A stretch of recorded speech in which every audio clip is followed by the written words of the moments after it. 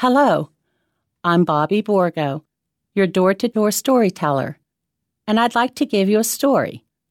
This story is called Jorinda and Jorindel by the Brothers Grimm.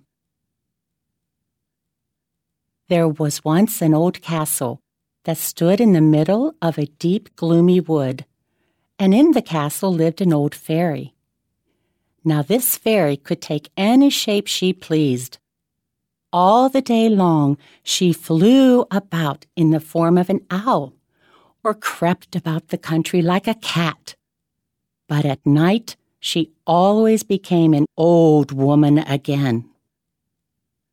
When any young man came within 100 paces of her castle, he became quite fixed, and could not move a step till she came and set him free, which she would not do till he had given her his word never to come there again.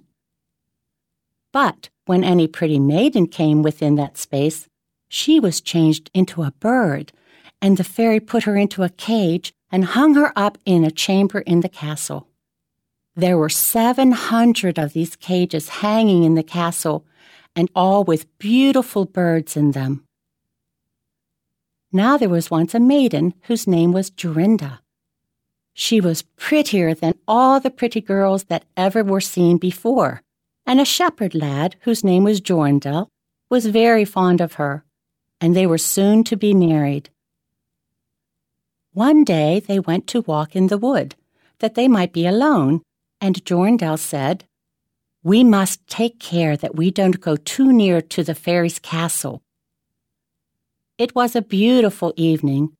The last rays of the setting sun shone bright through the long stems of the trees upon the green underwood beneath, and the turtle doves sang from the tall birches. Jorinda sat down to gaze upon the sun. Jorindel sat by her side, and both felt sad. They knew not why, but it seemed as if they were to be parted from one another forever. They had wandered a long way, and when they looked to see which way they should go home, they found themselves at a loss to know what path to take. The sun was setting fast, and already half of its circle had sunk behind the hill. Jorindel, on a sudden, looked behind him and saw through the bushes that they had, without knowing it, sat down close under the old walls of the castle. Then he shrank for fear, turned pale, and trembled. Jorinda was just singing. The ring-dove sang from the willow spray. Well-a-day, well-a-day, he mourned for the fate of his darling mate.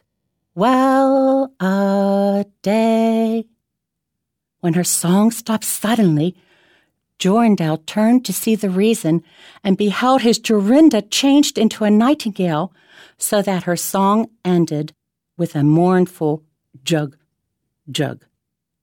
An owl with fiery eyes flew 3 times round them and 3 times screamed, "To-woo! To-woo! To-woo!" Jorindel could not move. He stood fixed as a stone and could neither weep, nor speak, nor stir hand or foot. And now the sun went quite down. The gloomy night came. The owl flew into a bush, and a moment after the old fairy came forth pale and meager, with staring eyes and a nose and chin that almost met one another. She mumbled something to herself, seized the nightingale, and went away with it in her hand. Poor Jorindel saw the nightingale was gone, but what could he do? He could not speak. He could not move from the spot where he stood. At last the fairy came back and sang with a hoarse voice, "Till the prisoner is fast and her doom is cast, there stay, oh stay! When the charm is around her and the spell has bound her, hie away, away!" On a sudden, Jorindel found himself free. Then he fell on his knees before the fairy and prayed her to give him back his dear Jorinda.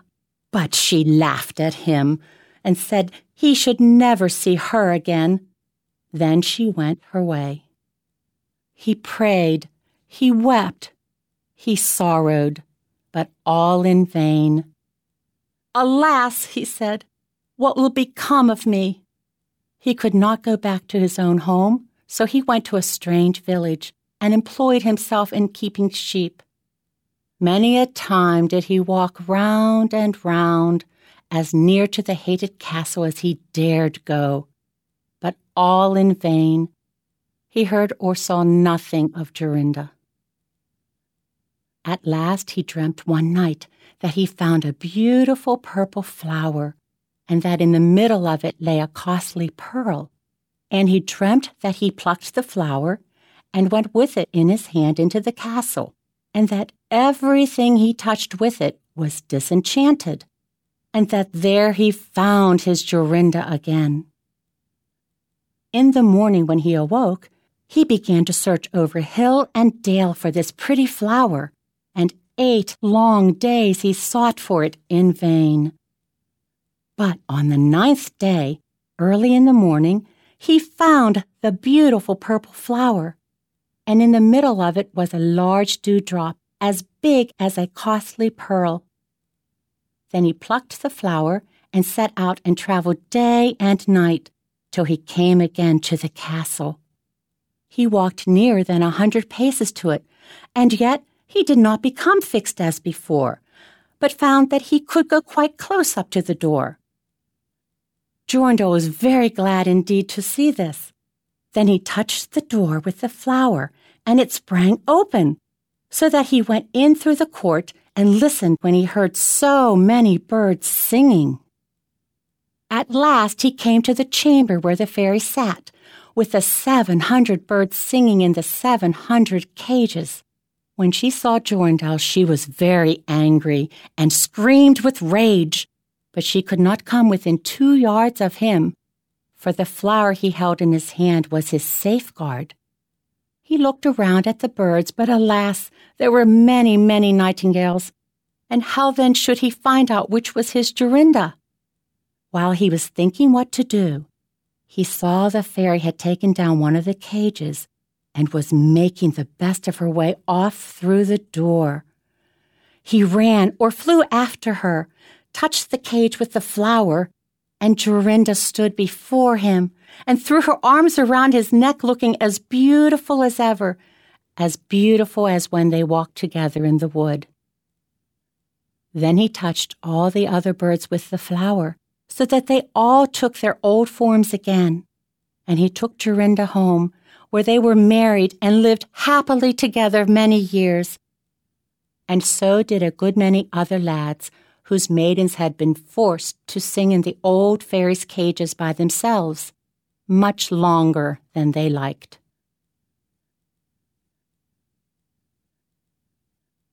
You just listened to Jorinda and Jorindel by the Brothers Grimm, read to you by your door-to-door storyteller, Bobby Borgo. Thank you for listening. A production of We Are One Body Audio Theater.